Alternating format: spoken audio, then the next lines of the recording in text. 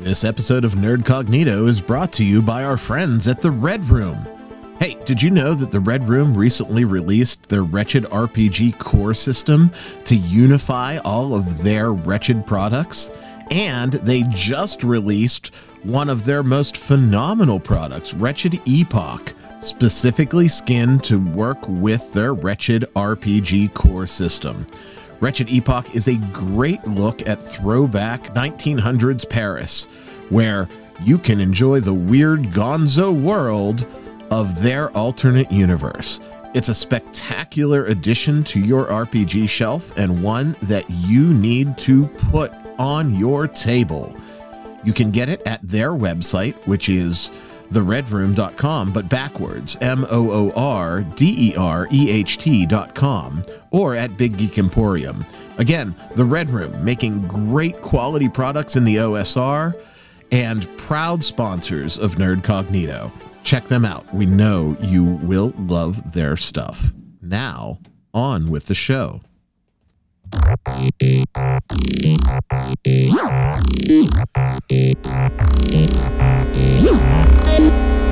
Nerdcognito. Hey, my name is Ryan David, and you are listening to another and important episode of Nerdcognito. Thanks so much for tuning in. Glad to have you on board tonight, and boy, what a night are you in for. I can't wait to tell you. Most of you already know what is coming, but it is a spectacular show. My dearest friend Bert, he couldn't make it with us this week, but I am joined, of course, by our co-host Kyle. Hey, Kyle, what's going on? Hey, I'm just waiting to see if I get early fireworks. Oh, well, why would you get early fireworks for the 4th of July? It's not time yet. No, we're getting close, though, and our guest tonight, sometimes, you never know, things could blow up. Hasn't enough stuff blown up already? I just want to come out of the fallout shelter, man. It's going to be a fun show. Before we get to that, did anything happen in your gaming world this week?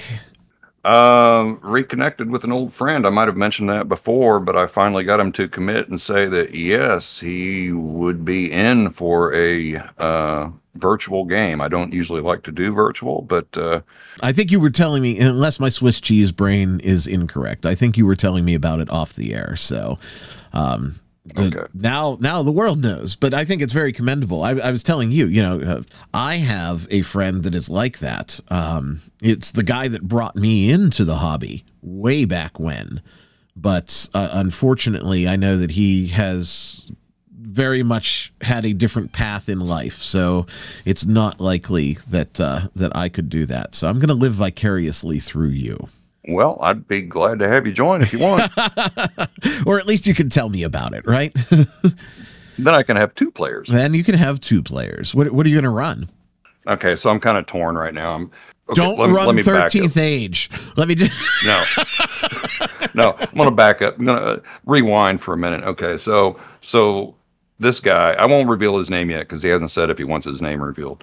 But he wasn't the guy who introduced me to the hobby, but he was the first, what I would really consider full-time dungeon master that I had with D&D. And we kind of back in the day did a mashup between basic and advanced. Ah. It was basically the basic mechanics, but we used all the cool shit from Advanced Dungeons and Dragons, the classes, Rangers and Paladins and all that.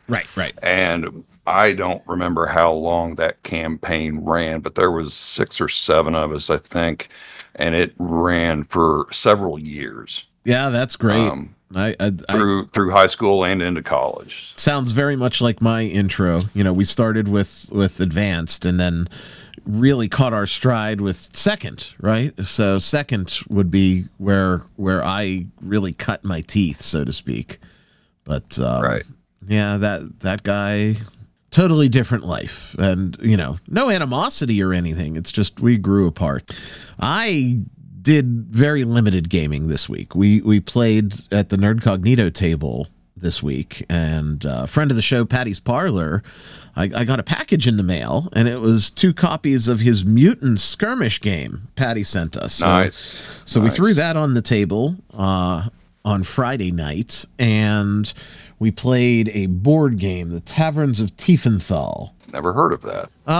It's an interesting game. We had a really good time with it. It was one that was on the shelf of shame for a really long time, but it's essentially a game where you are building a German tavern right in the middle of the German peasant land. And through dice placement and card drafting, you upgrade your tavern, and whoever can attract the most nobles to their tavern wins the game in the end. It's interesting in that it plays in phases, and each phase is actually a standalone game. So we played one game in the very basic phase, and then every phase it adds new mechanics and new stuff into the game. So when we were playing it, it was just, oh, well, we have our buxom barmaid, and we have our barback, and we have our monks that are brewing the beer, and we're building up the tavern so that people visit it. But then as the game progresses through future games, you add other elements. Like now we're going to have schnapps as an offering. Now there's going to be a sideboard that you can do to your tavern. It's definitely worth a look. It was a fun time. No straight up tabletop gaming this week, which kind of is sad, but it's been a busy week. We had free RPG day, and life was busy. So what a week. And it's not slowing down anytime soon. Kind of a big deal. We have what I would consider our most prominent guest to date. Wouldn't you say so? Absolutely. It's a big honor. No, I was talking to our guest off the air, and I was saying, I wish that it wasn't a shit show that brought us together finally, because I would have loved to talk about things other than the current state of the internet sphere, because, shoosh, we need some chest waders to get through some of the stuff that we're seeing now. But nonetheless, it was a great honor and privilege when I asked, hey, do you want to come on and talk about a little bit of the stuff that's going on in the hobby right now? And he said yes. So I want to welcome to the show the RPG Pundit. Pundit, welcome to Nerdcognito.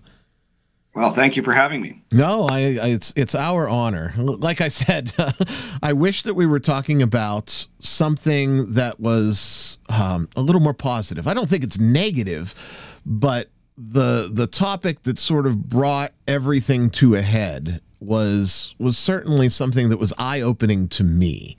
And, there's been infighting in our end of the hobby for ever. I think that's a good assessment, but it's been particularly ugly over the last month, and I don't understand it. People are questioning who's OSR, what is OSR, are you gaming correctly, are you doing things correctly, what's your motivation for doing things. I've seen friendships of years just disintegrate, and man, that's not why we play the game. You had some interesting perspective. You did Diversity and Dragons the other week, and you were trying to break down the points of where our end of the hobby stands, and I think it caused more confusion than not. So first and foremost, what do you think about this shit show carousel that's going on? Well, in most respects, I think that it's largely just some of it is very performative, I think. There's relatively recently, let's say, there's been a upswing of several new OSR or OSR adjacent YouTube channels, and a few other people who aren't necessarily doing YouTube channels, but similar media, who have become very prominent. On the whole, that's a good thing, compared to a few years ago, where there was only relatively very few channels that were specifically focused on kind of the OSR side of things, that weren't just doing live plays or something, that were commentary channels. Sure. The quality of these new ones, they're bringing in a lot of interesting discussion, a lot of interesting ideas. Now, I think that alongside that, there's some aspects of, without a doubt, some of these guys are, they're looking to make a name for themselves. They're looking to grow their channel, and so they like to pick controversial subjects, and you can never go wrong with the easy way of being able to focus on crap that Wizards of the Coast is doing, or something like that. And guilty, I do it, right? So yeah, we just had several months in a row for the first part of the year of Wizards doing one massive screw up after another. And so it was a very rich environment, and I think a lot of people benefited from that. It was a buffet, my friend. Shooting fish in a barrel. It was unbelievable, But that's kind of died down a little now in the last couple of months, and I think a lot of people are hoping to maintain their momentum. And so what you end up seeing is people doing videos where they're pushing into maybe trying to generate a controversy, and most of this is controversy about like how you role play or what type of game you like to run, and presenting strong opinions. I mean, that's the nature of modern social media, and especially YouTube, is that if you have a guy whose channel is just about like kind of just generic gaming advice, or very namby-pamby kind of, this is something I like, right? That's not going to call as much of attention as like, Black Lodge Games is a good example. I like them a lot. They have really interesting discussions, but they've got this thing of this is the way to role play, and if you're not role playing like this, it's an abomination or something like that. So it's really going out of its way to, in some ways, like polarize things, right? And then because like the OSR has historically been really good at cross promoting each other, like there's a whole bunch of us, the ones especially who make games that we instead of, because there have been some other subcultures in the RPG world that have either had this like in crowd that has been out, really trying to control who gets to be in that in crowd, and trying to prevent newer designers from coming in and taking their glory, as if there's a limited pool of money to be made or views to catch, and so you try to put down and hold back other people. The OSR never did that, I've got to say, until recently, it's really fragmented recently. And one of the, I think, and I guess I would disagree. Well, historically, I would agree with you. But if I look at the last 3 to 6 months, man, there are cliques that are forming. I think we're dropping the ball. And I've said it before. I think that the Sparkle Troll end of things are really mobilized far better than we are right now, as far as supporting each other and getting content out there. I'm not sure that's exactly true, because what they have is they have this pyramid scheme kind of top-down hierarchy, right? This was very much exposed, especially when like the DM's Guild thing. I'm sorry, I didn't mean to cut you off, but or similar to like the structure of DM's Guild. Well, it's actually more of like the internal. It's something actually that you see a lot more evidence of this on things like Twitter. Okay. Where you have this group of, what you call the Sparkle Trolls, right? That are these kind of this in crowd of these designers who have a lot of influence there, and who will go out of their way to say, well, this is what we all have to believe, and you all have to say this, and if you don't say this, we're going to cancel you, right? And then they'll also promote games of each other's inner circle. But if someone new is coming along and trying to do something, unless they've spent a requisite amount of time sucking up and promoting these other guys, they're not going to get in, right? And they're going to be very careful. And in fact, it becomes this anti-competition thing where people who actually have maybe a little bit more talent than the other ones, they'll actually try to grind those people down because they're afraid of the competition, as though that there's like a limited amount of success that can be had, you know. Right. And this is all in the context of their kind of left-wing politics too, right? Whereas the OSR is completely decentralized, right? There is nobody who has the power, and there's no little, you know, group that has the power to shut other people out, you know. No, I read that was you, by the way. And I don't want that power. I've been one of the big advocates that whenever there's been someone that shows up that wants to try to be the king or the pope of OSR or whatever, you know, those people, I'm you know, going to generally be very critical of them, because almost always they're also grifters of some kind, you know. Fair. Now, I do think that what's happened is that a lot of these fights that you're seeing are mostly happening with people who are not game designers first. You know, they're people that have a YouTube channel or a big Twitter profile or whatever, and those are the people that are using some of the stuff that that you see, I think, in other cultures or subcultures or whatever on YouTube or other areas, to engage in this kind of these rivalries and whatnot. Now, some of them are now producing games, and maybe that'll change the way that they look at things, right? Because one of the benefits of the OSR is because essentially all OSR products are compatible.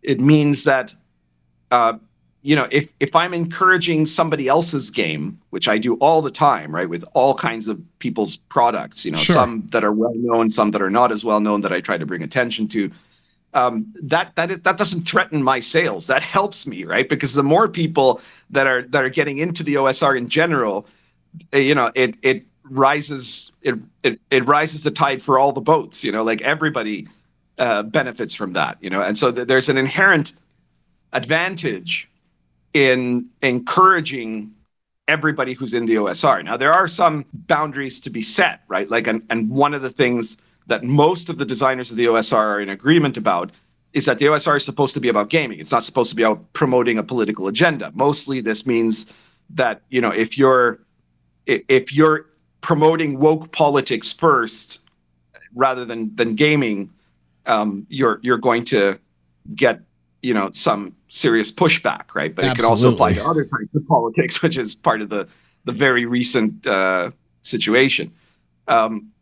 If people are designing games and and those games are OSR games, that's another thing. There is some level of debate about what qualifies as an OSR game, right? But on the whole, the motion in the OSR as a design school has been towards being increasingly open to games that are doing more experimental things, as long as it's still within those landmarks of the OSR of having a fundamental compatibility with kind of old school D&D. Right. You know? We can still also promote other games that are perhaps also inspired by other old school sources, right? Like, I think everybody who likes the OSR also likes, say, you know, Traveller or, you know, the Chaosium system, you know, like there's no problem with that. It's just technically it's not OSR, it's another type of old school, but you know, that's fine, right? The problem is if someone designs, I don't know, some weirdo story game and tries to claim it's OSR just because they know that saying it's OSR will help it sell, right? And that's something that is a legitimate criticism you can make of people doing something like that, right? No, you absolutely, you took me to task with it. You said, I don't understand. I released something or other for one of my upcoming things, or my debut thing, I guess, technically. And I used the term OSR adjacent, and you said, really, Ryan? What is OSR adjacent? And I said, no, you're absolutely right. I'm looking at the feeling at the table, but I'm not looking at the nuts and bolts, and that wasn't the right phrase. But I guess enough people just aren't saying that wasn't the right phrase, you know. From what it sounds like, there's a lot of people that are just slapping OSR on to sell books. Right. Now, if you just say, well, you know, this is a cool game, and I think people that like the OSR might also like this game, that's perfectly fine, right? Like, the problem is if you try to specifically say OSR and it's not really, like, it doesn't have those most fundamental aspects of old school D&D that otherwise we end up defining OSR out of existence if you start saying, well, this game that uses dice pools is OSR. No, it's not. If you've got a dice pool resolution system, it's not OSR. And that's happening.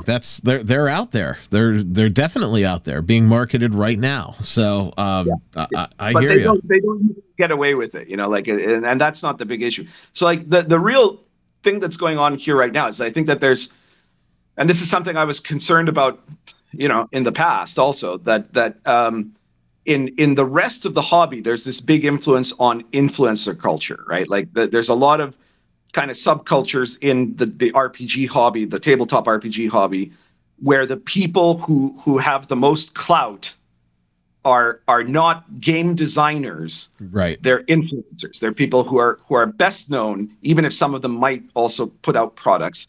They're best known as being YouTube celebrities of some kind or another, whether it's the Critical Role crowd or other people, some of the WotC D&D people, right? Like at this point, there are a lot of YouTube channels who have more influence over, let's say, the 5th edition subculture than people who actually have designed products for 5th edition, right? Now, partly that might be because a lot of the people who design products for 5th edition design bad products, but it's still an issue, right? Because then suddenly the influence becomes a question of how good are you at doing YouTube videos rather than how good are you at designing RPGs or running games or things like that, right? Right. And that's going to also end up with people, like in 5th edition, you see this all the time, someone who's been who discovered D&D 5e, 4 months ago, and they've got a channel, and, often, especially if they're,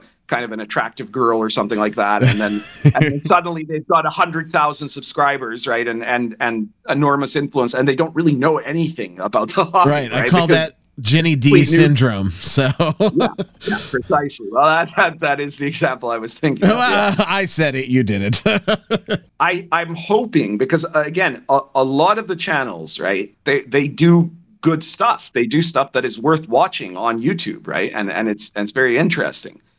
We want to avoid having an influencer dominated OSR, because then that also ruins the OSR, because it's suddenly not about design, right, or even gameplay. It's about how good are you at doing videos, right? And I'm hoping that because a lot of these guys are very good and they have interesting things to say, most of the really successful ones are doing that they're maybe going to move away from this kind of attitude and get back into producing interesting stuff, because ultimately these kind of rivalries and what have you, some of them they even seem really fake, right? And then others, they might be based on genuine conflicts that have been generated, but it's about people being too thin-skinned, right? Let's a very good example of how to do this right, is look at me and Venture Satanis, right?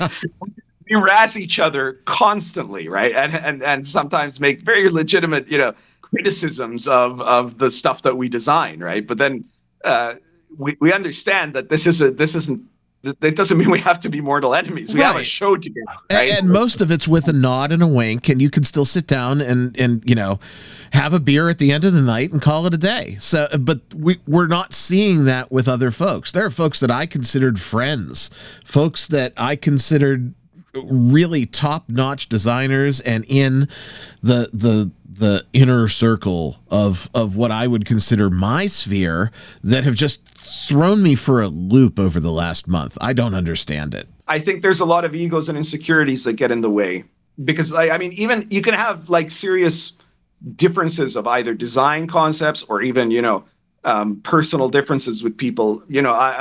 Grim Jim and I are politically almost opposites, right? And I actually was just on a stream with Jim, and I said, we're gonna have Pundit on tonight. He said, "Oh boy."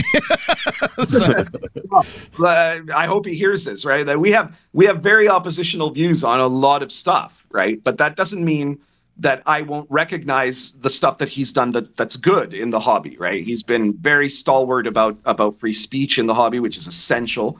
And he's produced stuff and he's encouraged other designers and all of that sort of thing, right? So we can fight about these things and yet also recognize each other's contributions, you know. Sure. At least I hope at least I can for him. I'm not sure if he'll feel the same way about me, right? But that's my position towards him. You know, there are very few things, and mainly the real place where you get into serious problems is if people have an underlying ideology that they're trying to push, and that's more important to them than the games, right? Because even like, you know, people pointed out a few months ago, I was critical of the Red Room, another incredibly good YouTube channel, and also people they have designed in a very short time an entire universe of games that have all been really good and very appealing, and a lot of people are very into them, right? Without a doubt, Miguel and Sylvia, they're actually sponsors of this episode right now for Wretched Epoch. So go check it out right now. Top notch, right? But I was very critical of the issue that led to them getting banned basically from Drive-Thru RPG. Right. And it's not to be a defense of Drive-Thru RPG. It's that you know, they did something that from my point of view, they had all but they'd all but demanded to be banned for it, right? Like they were intentionally doing exactly what Drive-Thru had set up, and in this case, not with like kind of vague rules, but with a very clear statement of don't do this or we're going to drop you, right? And they did it, right? But that doesn't mean that I'm against them, right? And they've sent me stuff to review. They continue to advertise on the RPG site, right? And I keep encouraging people to buy their games, right? Because you can, like, one of the aspects of the OSR that's actually very good, but that also in our modern era, some people have issues with, because we have this, you know, especially post Gen X people have this kind of exaggerated culture of niceness, right? Which says that you're not supposed to ever be mean, right? That's counterproductive, right? That's counterproductive to growth, you know? And so, like, I've had people say that my reviews are bad because I point out flaws in some of the products, right? And I usually do a very fair spectrum in my review of, this is the stuff that is really good in this book, this is the stuff that I think was not that good in this book, right? And yet people say, no, you know, a review should only say the good things. A review that only says good things is useless, right? Like, what's the point of that? The whole point of a review is to find out what's going to be what's going to be good about the book and what's going to be bad, so that you can make an informed decision as to whether you want to get that book, right? Right. I don't understand. There's this thing, millennials and less than, right? That it's, for some reason, you know, I guess I dropped the ball because I have a Gen Z daughter that would fit right into this mold, but they can't accept criticism without seeing it as contempt.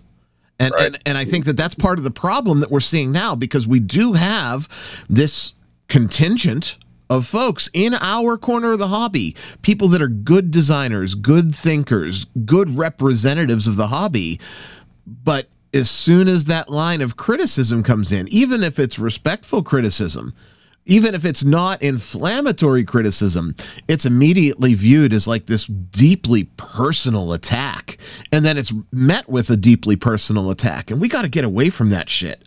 Yeah, it's a real problem, because also part of what makes, like, fundamentally part of what makes the OSR a good design school is that the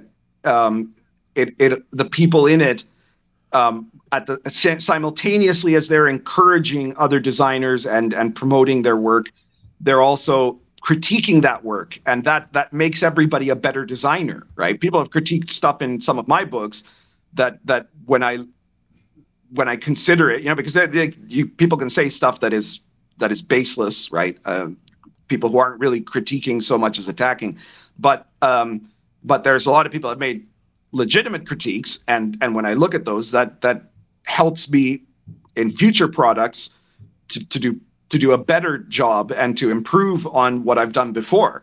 Whereas if all you get is, you know, a mutual appreciation society, then that everybody gets stuck at the level they are, right? It's very important to be able to have, if you've got a design school, and that's what the OSR is, you've got to have the ability to give and receive criticisms of your design work, or of your ideas about role playing, or about all kinds of other stuff, and then to be able to assess that, right, and not necessarily to see it as an attack. Right? No, you should welcome that in, right? If someone is green, so to speak, and they are brought under the learning tree and say, hey, this is what you did really well. This is what you need to, tune up for next time. How do you not see that as a positive? That's my big question. But again, the older I'm talking like an old man now, but the older I get, the more generational this divide is becoming, and it's not good for product, and it's not good for business. And two reasons we do what we do is because we love what we're doing for the hobby. We love the game, right? This podcast never going to turn a significant profit. I know that. I do it because we like it. We love it. It's the things that we want. And we're doing it to make a buck. So guys like you that are designers by trade have the incentive to continue to design. And without criticism, those things are never going to improve. You touched on something. And Kyle, I know they're your bestest friends in the world. I always just sort of shake my head. Pundit, talk to me a little bit about the Bro SR.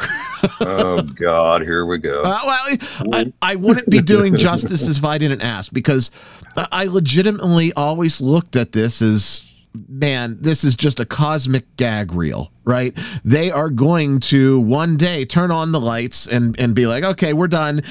Joke's on you guys, but it's not. I'm really interested. Yeah. What's your take on these guys?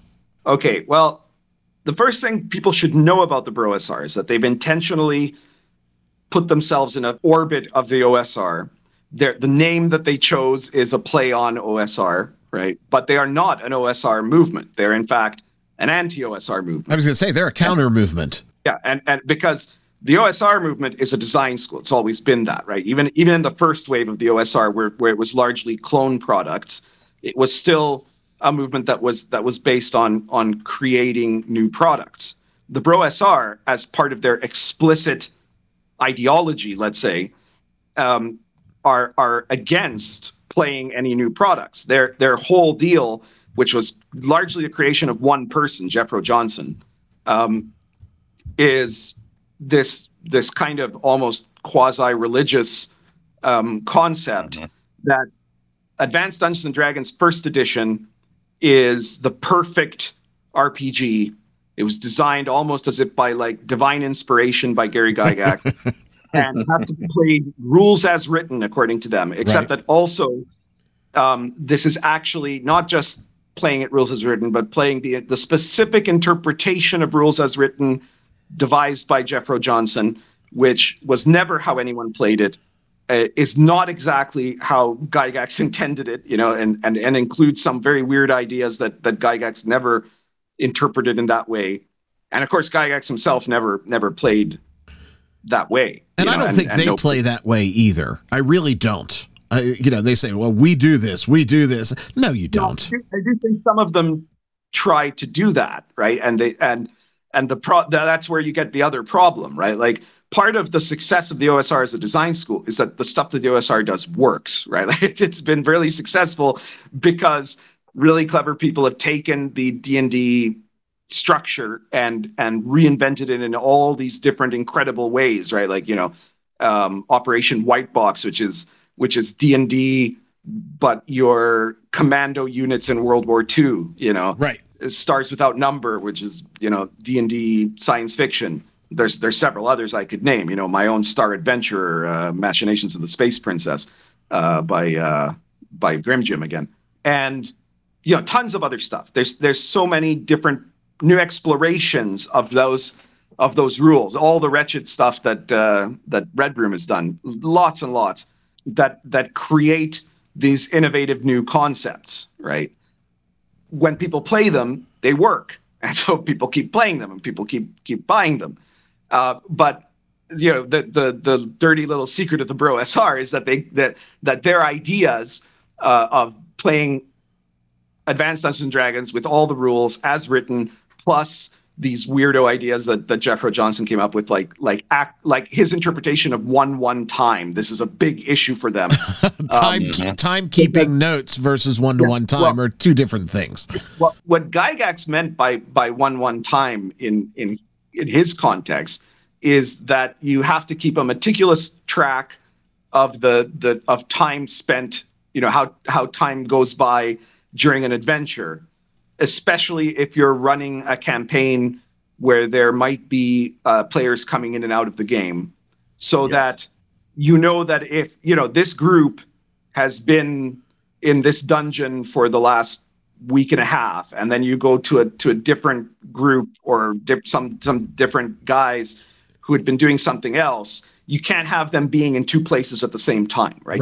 That's what it meant. It has nothing to do with Jeffro Johnson's idea, which is that one day in the dungeon is equal to one day in our real life in the campaign, right? And that then you have to like track time in the game alongside real time, and because of this ridiculous notion, none of their campaigns can really last very long, right? Like he's a guy who claims to be how to win a D&D and all this stuff, and yet I think he can't run a campaign that lasts more than 6 months, right? And meanwhile, I've been running one OSR campaign for almost 11 years now, right. So, of fortnightly play.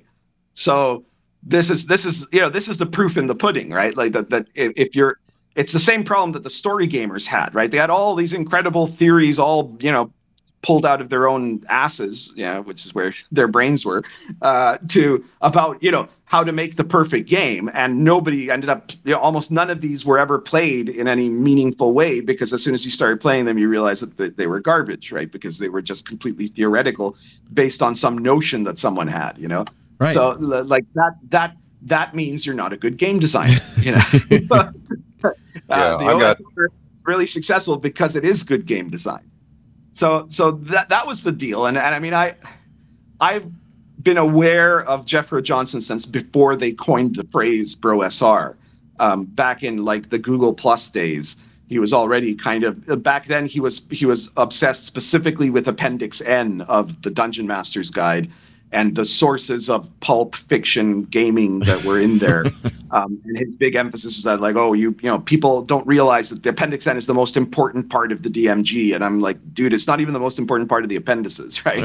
Like, it's fine to see what, the list of books Gary liked was, and certainly there's a value in that. But it's, he was trying to do that as part of investigating. Back then, he was like trying to determine like what's the Ur D&D, what's the primordial D&D that predates everything else, so it's like the most pure, And then he finally turned around and decided, no, actually, the perfect D&D is AD&D first edition rules as written, But it's been the same narrative. I mean, we're 10 years removed now, and it's the same narrative. So, and for a long time, this was mostly just kind of an annoyance, right? This guy who has, he created this subculture in the Bro SR of this like pretend extreme machismo, right? Like, oh, dude, do you even work out and stuff like that?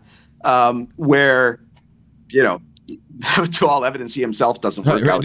The answer is no. I play games, right? It was all this kind of nonsense, which was, it was presented as anti-woke, and of course, a lot of people in the OSR are very anti-woke because we don't like what wokeism has done to our hobbies, right? And that's completely legitimate.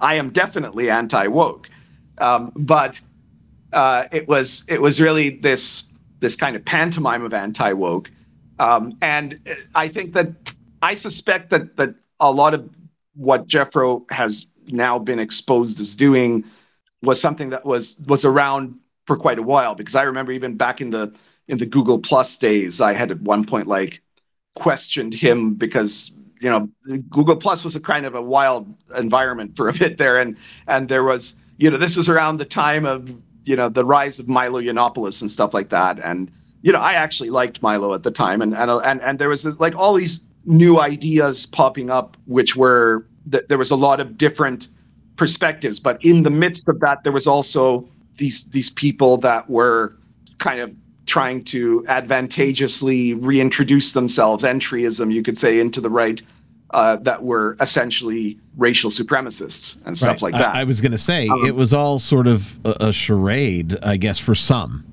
And it was a way for them to do exactly what they claim they hate, which is slide politics. But it was a way for them to do what they were denouncing. And are we seeing this again? Question mark. Yeah. I don't know.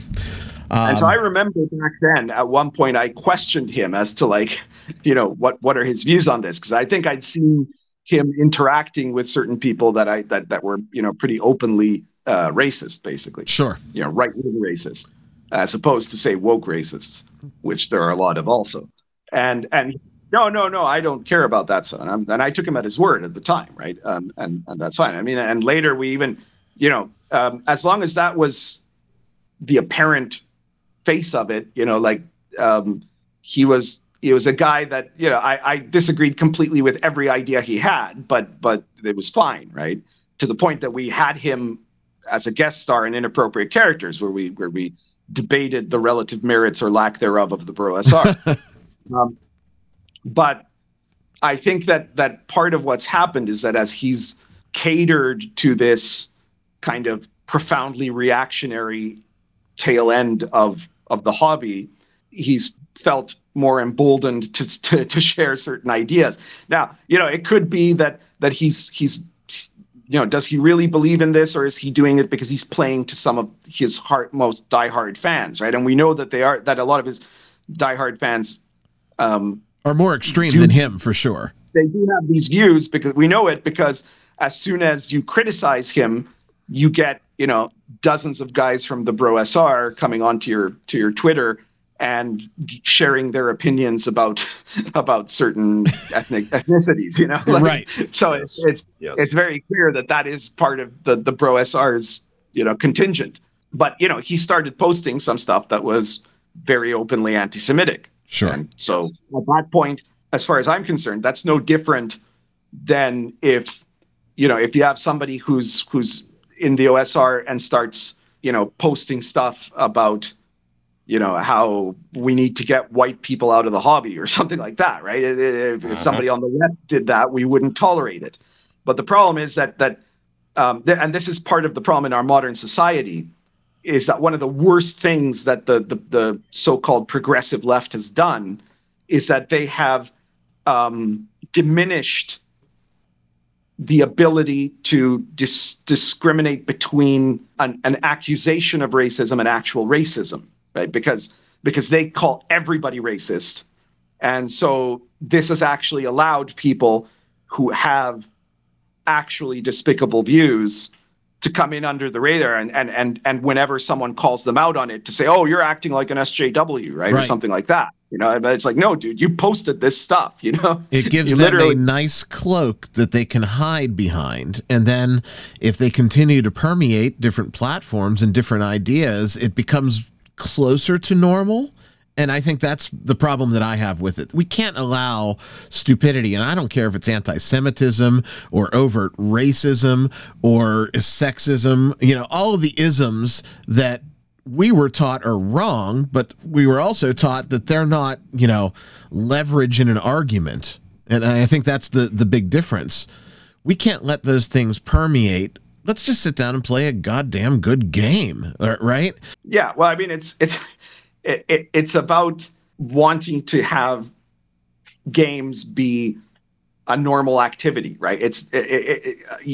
There's a group, a very prominent group on the left, that wants games and all other hobbies and all entertainments and all pastime to actually be first and foremost a vehicle for ideological indoctrination in certain ideas, right? And that is a fundamental problem that has to be fought, right? But then again, because people see the overwhelming influence and power that part of the left has in our society, and correctly despise it, they start to say, like if you criticize someone who has been publicly anti-woke because they're also posting openly anti-Semitic memes or stuff like that, suddenly they go, oh, well, why are you picking on that guy? Why aren't you worried about the woke left? And I'm like, dude, they're exactly the same, right? Like they believe the same things. They just cheer for slightly different skin tones, like it's the same collectivist garbage, right? Ayn Rand said that racism is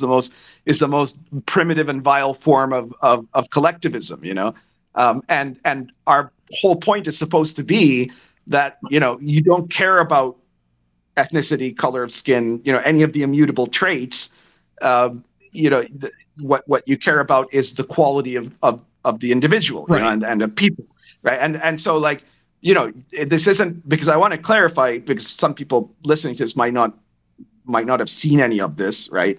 Is that this isn't like, I don't know, he says, he's got a mean opinion about George Soros or something, right? Like that's, it's not he's criticized certain people who are Jewish. No, he's posted stuff about like there's a cabal of Jews who are trying to undermine, our literature or stuff like that. Right. Right, and it's absolutely unfounded ridiculousness too. Right. It's a collective attack. It's not that he's criticizing individuals. I'm not saying you can't criticize someone who's Jewish, or that you couldn't, have criticisms of the state of Israel or something like that. Right. Like this is not that. This is a guy who has posted openly collective anti-Semitic memes. Right. And in my mind, and not just me. I'm not saying he hasn't just shared some picture ironically or something like that. Right. He said stuff. He's tweeted out stuff that has been like this, right? And so, yes. To me, that absolutely crosses a line, Right, and that is an immediate disinvitation. I know that this show is not the bee's knees for anybody, but I'm not going to allow someone, even if we don't talk about that one iota, we talk nothing about his political beliefs, we just talk about the game, I still can't embrace that person and give them a platform if that's under the surface. It just doesn't make sense to me. I don't know. I'm gonna slightly disagree with you here. Go ahead. And this is from my perspective, because I think one of the things that has happened, right, because something that caused this a recent blowout on Twitter. Sure. Is that the basic expert is going to have Jethro in his show, and said so, right? And some people have claimed that I was saying, no, he has to be censored. He has to be canceled, right? You can't have Jeffro on your show. And some people have even claimed that I was somehow threatening to cancel the basic expert, as if I could do that even, and neither of those are true.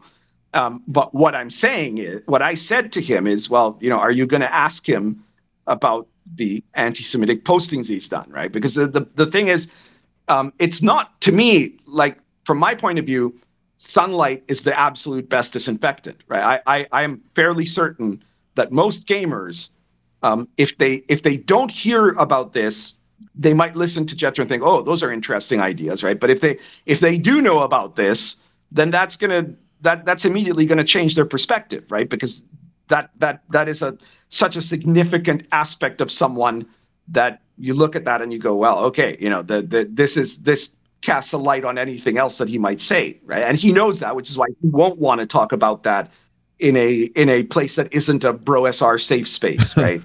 Well, then I'm just a shitty person, because I wouldn't have him on sunlight cleaning him around. Everybody's entitled to decide who they have or don't have on their show, right? And so I'm not saying that you're necessarily wrong about that on a personal level. No, I know that.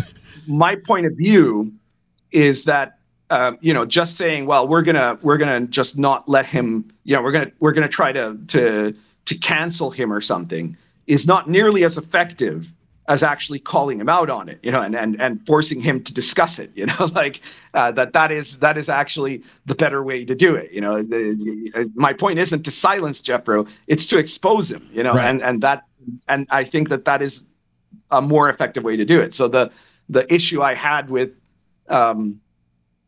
the basic expert was that it seems like he felt that, oh no, I'm only interested in his thoughts about gaming. But to me, That's something that you probably can't separate from every other part of his movement, especially because it's very clearly not just him, right? Like there's and you see this on the thread that was created out of the Basic Experts post complaining that I had suggested this, right? That I'd even suggested it.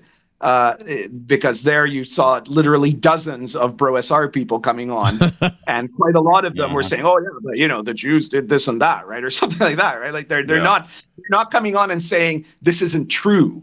They're saying, "Oh, why do you care?"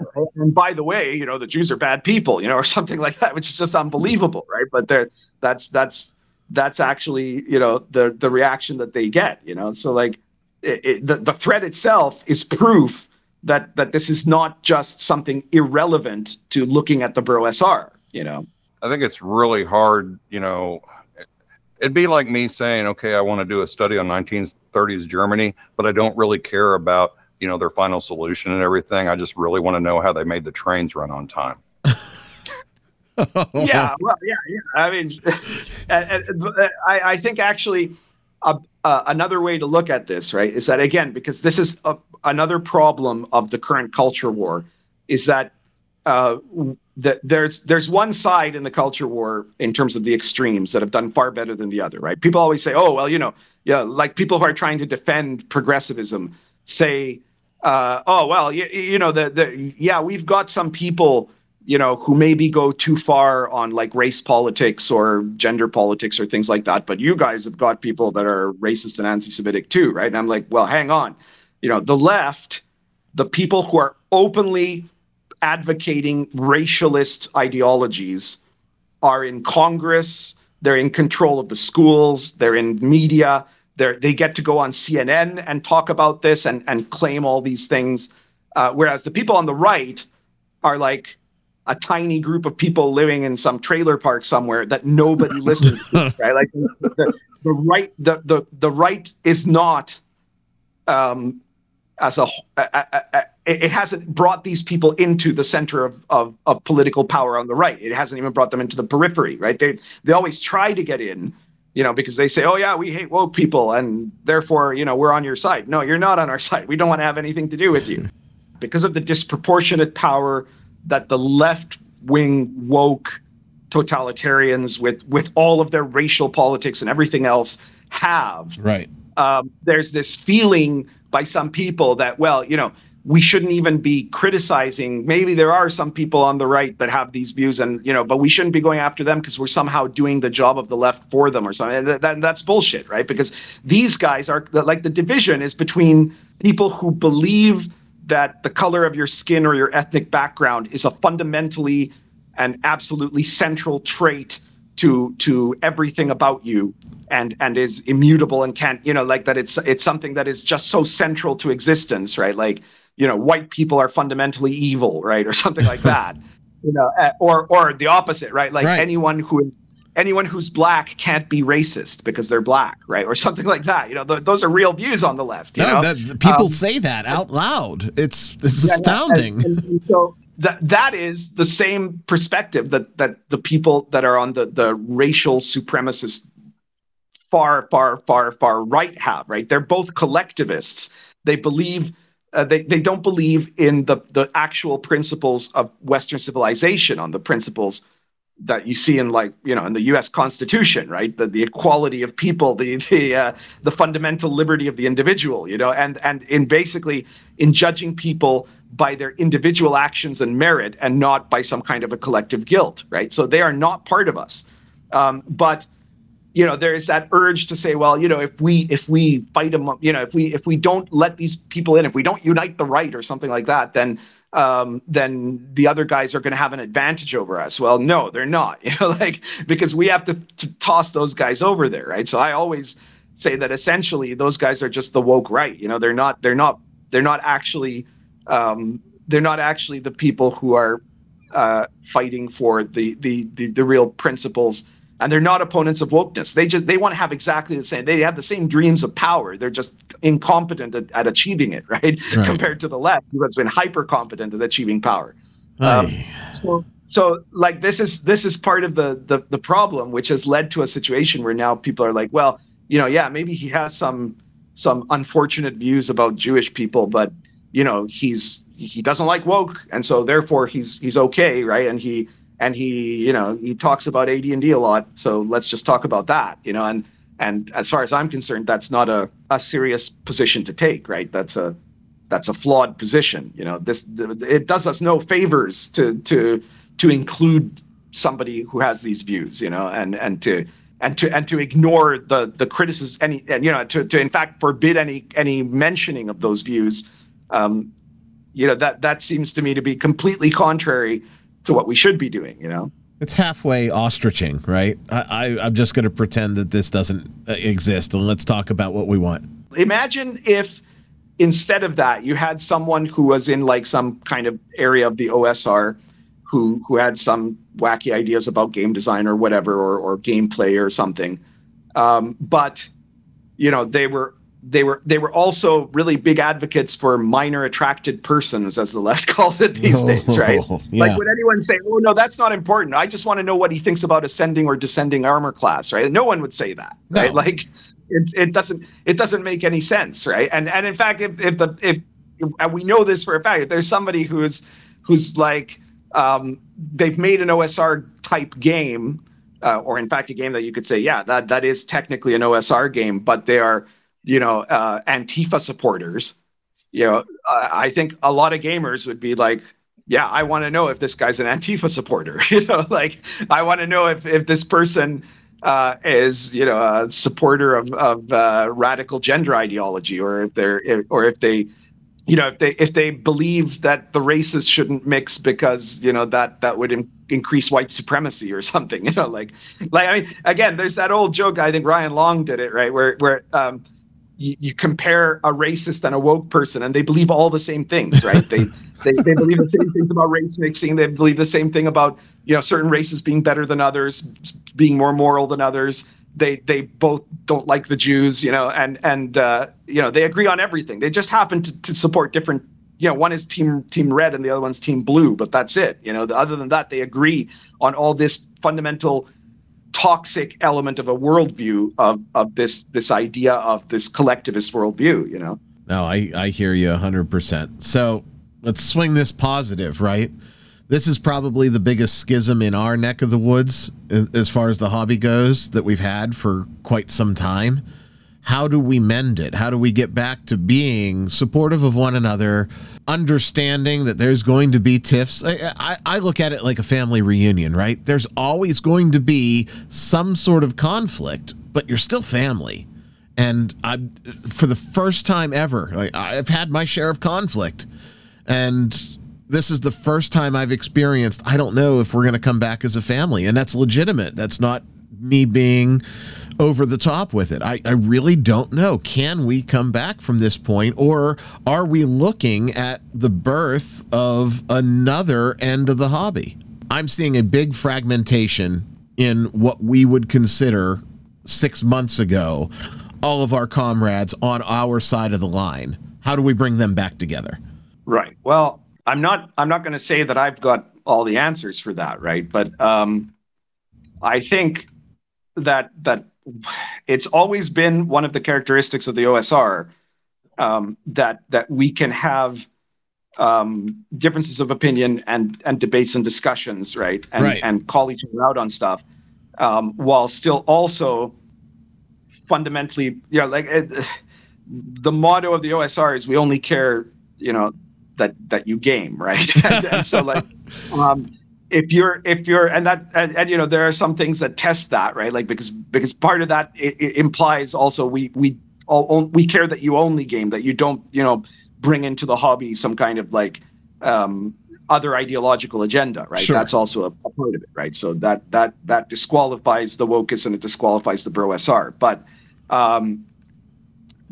beyond that, you know, we can, if we remember that, right? Like, and we focus on keeping up that discussion. There's only so much. I think there's only so much bad blood that you can have about your differences about reaction rules or something like that. Well, but that's the thing. We're finally doing what they did. That's not something to never invite them back to the Christmas party over. Like there's a big difference between having a fight between ascending versus descending armor class and having a fight about somebody posting about the evil cabal of Jews that are destroying, Western fiction or something, like that. Those are two very different things. And so if first thing is people have to have a sense of priorities, right? But second, I mean, as far as I'm concerned, I'm never going to stop criticizing other people in the OSR, and I'm never going to stop calling out if there's something I think is actually, serious mistakes that somebody is making. Here. But I'm also never going to stop promoting stuff that I see in the OSR that I think is good, right? Like, so, the basic expert is annoyed with me right now because I've criticized what appears to be his planned approach in having Jeffro on his channel, right? But that doesn't mean I'm suddenly going to say, oh, well, you know what, the basic expert's crap and everything he thinks is crap. That I don't think that. I think he says very interesting stuff, and he does interesting videos. So I'm going to keep supporting it. He sent me his game to review, and I'm going to review it, and I'm going to review it very fairly. So like the way to do this is to remember what the OSR is supposed to be about fundamentally, which is a school of design to create, really top level RPGs that have, really innovative ideas and concepts and settings and adventures and all of that, and to promote everybody who does that, right? And not to start trying to not gatekeep, but to not to start trying to have like some kind of a hierarchy of some kind of inner council of the elites that decide what whose stuff is promoted and what isn't, right? Like, but if you see something that's good, you should say it's good, right? That's important. And I hope that the people that are having these fights, and again, I only kind of clued into this somewhat late. I've had fights my entire career. There's nobody who's been doing this stuff as long as I have. I've been doing it for almost 20 years now, being the RPG pundit. When I started, it was on a blog on Zanga, right? Most people don't even know what Zanga is. So I have been a shitlord the whole time, right? and been really critical about people who deserve to be really critical about, and poked at people who maybe deserve to be poked at a little bit. And I've also been, a huge promoter of a whole bunch of people, including people that I don't agree with everything that they do. Like, again, the Red Room, for example, I didn't agree with one thing that they did. Doesn't mean I'm going to suddenly say, well, you're dead to me and I'm going to try to destroy your products. Right. No, I'm going to promote you because you make good products. So if you make good products, you're not bringing in ideological agendas. You're not trying to be a pope or king of the OSR.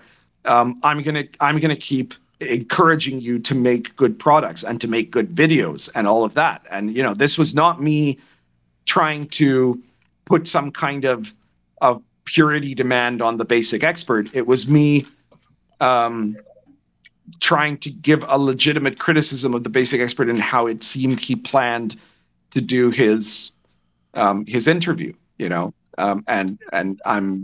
It's unfortunate if he interpreted it as an attack on him, because I certainly my interactions with him have never been critical in any way up till now, right? Is that the problem is that for me this is a very serious subject, right? And sure.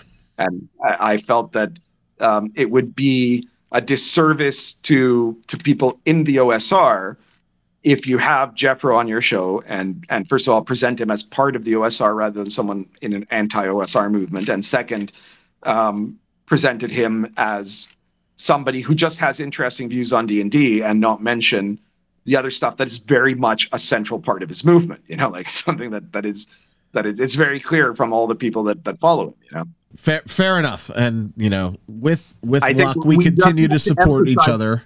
And yeah, we have to continue emphasizing that the OSR is a game design school, and to keep it being a decentralized and encouraging game design school, right? Like one that wants more people to make good games. That's the goal. If there were 100 more people designing awesome OSR games, I would be happy about that, right? And I would not feel threatened by that because I know that my games are good too, right? So I don't have a problem with that. And the problem happens, I think, when you have people that have insecurity. And I think in this case, the insecurity isn't about the game design; it's about people wanting to grow their YouTube channels, and feeling insecure about anything that might threaten that, Right. It's more about a brand than a game, and we need to just get back to the game. That's what you want to avoid, because otherwise we turn into 5th edition. We turn into influencer culture hobby, and then that's terrible. And then we become exactly what we never wanted to be and what we were set out sort of against philosophically from the get-go. So well, Pundit, I again, humbled and honored that you would come and share your wisdom with us. I've kept you for well more than the 20 minutes we've already that we talked about originally, but sorry if I go on. No, I sincerely appreciate it. And hopefully, this is the first step to sort of say, hey, the next barbecue, everybody's still welcome. So, thanks. Yeah, I mean, that's as far as I was saying. Just like a week before this happened, this thing about Jeffro happened. I had said to the Basic Expert, because he was on with me on Diversity and Dragons, right? And I said, we want to have you on Inappropriate Characters soon, and I still want to have him on Inappropriate Characters soon, and I still think the stuff he does is great, and I want to have you on Inappropriate Characters at some point, like we'll send you an invitation, assuming that you want to be on. I would be honored, absolutely. I think it would be a fun time too, because Inappropriate Characters is a weekly highlight. So yeah, I don't want to just encourage good game design. I also want to encourage there being more YouTube channels like mine, right? YouTube channels that are commentary on the OSR and stuff like that, and game design ideas and advice for DMs and all of that stuff, all the stuff I do on my channel, and to see other people that are doing it at a level that I think is very good, which is definitely what a lot of the new people are doing. I'm very impressed by them all, and I want to encourage people to watch those and to subscribe to those. Right? I'm not like the attitude for our hobby should never be, oh, look, these guys, they've got 1,000 subscribers now, and I've got 7,000, and maybe they'll pass me or something. Like, I'm not worried about that at all. Like, I'm confident in my own stuff, and I want to help others do really well with theirs. Right? That's my position. Absolutely. And I think that is a great place to be. We don't want to become the Sparkle Trolls. So, again, thank you so much. If you haven't checked out Pundit's immense and spectacular collection of work, go to the show notes and check it out. We're going to link you to his entire catalog available on Drive-Thru. My personal favorite right now, just because it's my new toy, is Lion and Dragon, which is a great look if you want to pop something medieval into your setting, or if you're looking for a completely medieval setting. But there is so much stuff out there. Pundit is incredibly prolific, and generally it's all top-notch stuff. So go to the show notes, check out the link there, and throw a couple bones his way. You'll find something amazing for your table. Again, Pundit, thank you so much for your time. I look forward, if you would have me, we certainly will have a good time on Inappropriate Characters. I'll dust off the webcam and make an appearance. I do that from time to time, but Nerdcognito is just all about people listening to the stuff that they love, in the car or at the gym. Bro, when you're working out and clanging and banging, you can still have a little bit of game, and we were privileged to have you, and I think it was good perspective, good look at what was, what is, and how we can get back to business, which is gaming and having a nice, neat, and friendly corner of the hobby that is just supportive of one another, because you said it best. We're decentralized, and that's a good thing. We can't let it bite us in the ass. So thanks for stopping by tonight. We certainly appreciate your time. Thank you. Whew, boy, oh boy. I'm exhausted, but Pundit had some really good wisdom. I think it was an interesting perspective, just from everything that he's seen and the experience that he's amassed, to hear sort of his take on the hobby, sort of then, now, and forever, right? It was an interesting hour, and I wasn't blowing smoke up his ass. Privileged to have him on the show and to share that perspective with us. What a good talk, man. Yeah. He's always got good insight. Whether you like the guy or you hate the guy, he's got good insight, and he's well reasoned. He's very articulate, and he puts a lot of thought into his answers, which is actually kind of a rarity sometimes nowadays. Right. It's a little refreshing. And Yeah. he laid it all out there. You know, he said, right or wrong, this is where I stand, and this is what I see, and these are the things that I think, and you got to respect that. So hats off to him. Glad to have him. Of course, he has an open invite whenever he would love to stop back with us again. But it was just a refreshing chat, and no animosity, right? We talked about some hot button issues, but there is no ill will, and I think that's the one thing that people are missing. They're imposing ill will on the things that are said, and as many people say, it's a silly game about elves and bards and fighters and wizards. Let's bring this end of the hobby back together. We're decentralized, as Pundit said, but we really do need to do a good job of supporting each other and holding each other up, even when we have these differences. So I own my end of my little spats, and I think this is a good place to put the final nail in the coffin and say, hey, this is done. We had our moments. We know where we agree and where we disagree. But the important thing is, fundamentally, we're sharing the same philosophy. So let's not be at each other's throats. Yeah, I mean, time will tell. I mean, sometimes it's like The Godfather. You know, just when you think you're out, they pull you back in. So, you didn't do it with the voice. You got to do it with the voice, like Silvio did in the. Remember that in The Sopranos? It was so over the top. Yeah. Just when I thought I was out, they pull me back in. Well, I'm not getting pulled back in. I am going to support everybody, including those that had not nice things to say about me, because when it boils down to it, we all have a common goal, right? And that's that we all want to have the best time at our table doing things in the general philosophy that we subscribe to. So look, it's kinder, gentler Ryan David. Holy shit. What the fuck happened? Pundit made me a changed man. Oh, Lord. You've had a religious experience. Oh, I wouldn't go that far. I'm done talking religion. I'm just, man, it was not what I expected, and that's a good thing, right? Yes. You know what else is a good thing? It's always a good thing when we have a checkmark hero.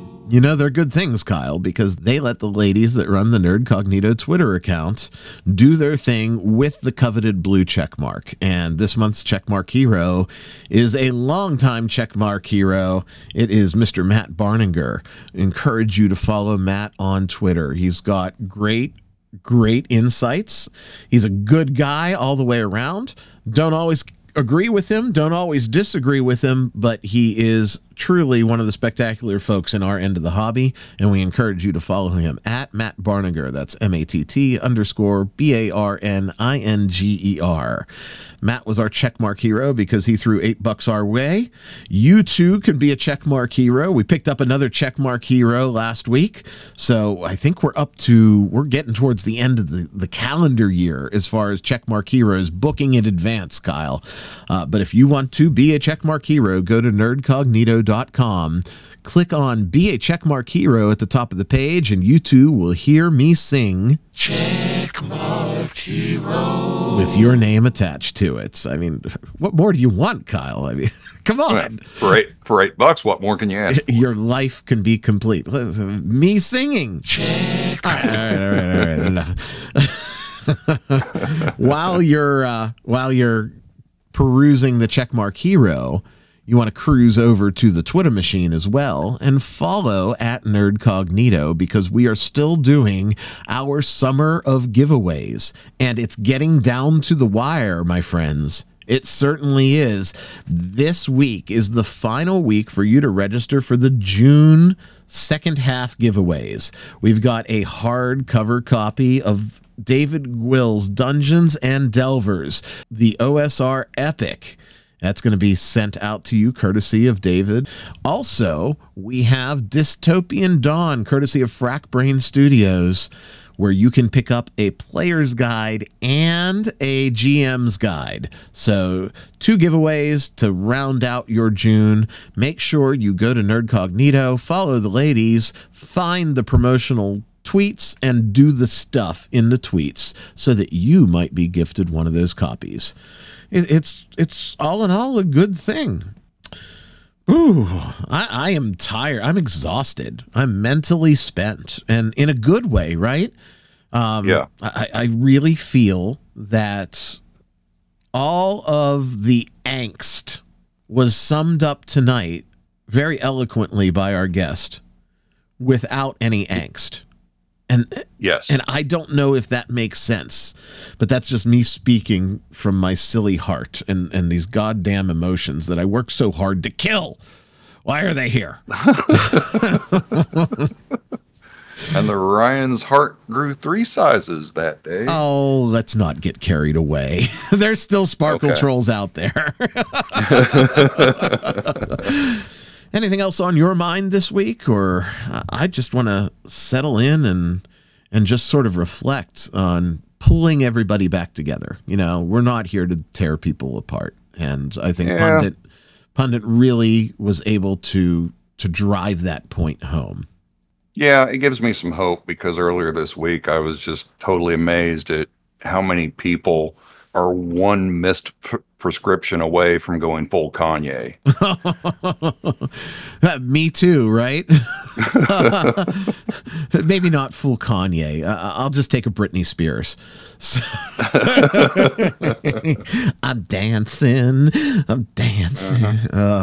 Yeah, that's Britney, bitch. Oh, man. She's so attractive until she opens her mouth, even to this day.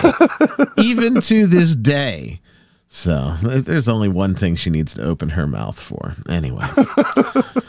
I guess we better wrap this thing up.